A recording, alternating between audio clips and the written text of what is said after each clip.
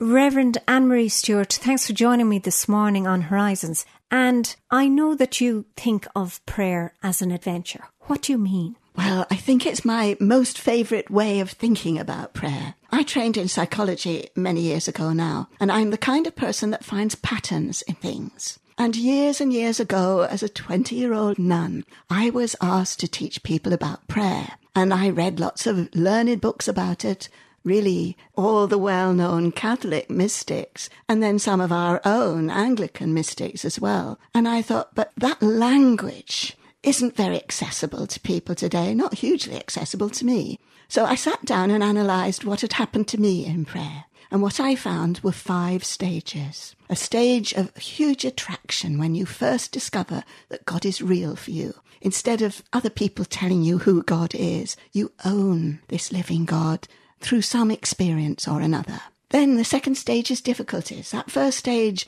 encourages you to spend time in prayer, either to say prayers that you're familiar with and love, or ones that you have read somewhere, or you attend church very regularly and put your heart and mind into what's going on. But gradually as you do that, you begin to find there are difficulties. You begin to find it's not quite so interesting as you thought it was at the beginning. You see, it's very much like falling in love.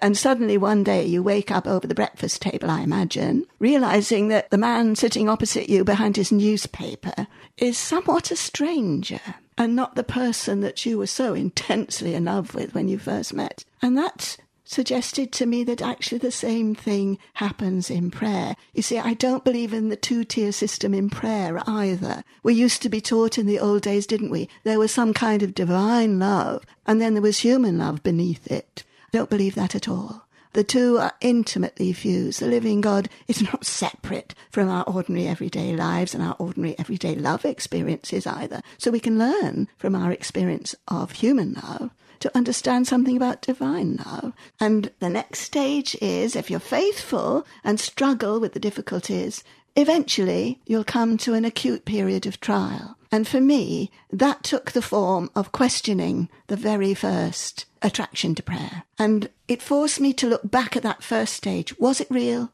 or wasn't it? If it's real for you, you will be empowered to go on. Even though prayer has dried up, God seems to have died, and you go to prayer and there's absolutely nothing there, and you can no longer see any point in struggling with it. If the first stage was real, you will manage. You can ask for all the help you want to go on, and I jolly well did. I'd been a nun for some years when this happened for me. And that leads you to another stage. I promised the living God, actually, that if I made a tiny little shuffle towards him, as best I could, would he meet me.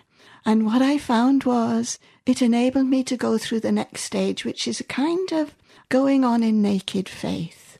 It's a bit like being in a boat in a storm, and you have to take the sail down because that's the only way through the storm. So you make yourself very small and let the waters take you where it will.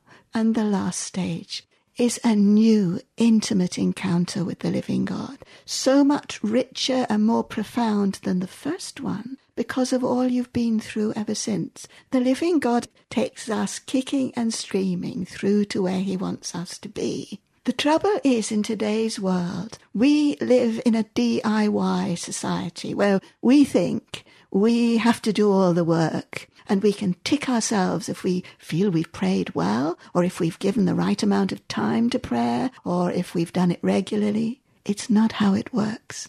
The living God is the master of our spiritual lives. We are not. Francis and Clare and many other of the mystics taught us we have to step back and let the living God take us on a journey. And that stepping back and letting God do what he wants with us is the hardest thing anyone can do. Thank you very much, Reverend Anne-Marie Stewart.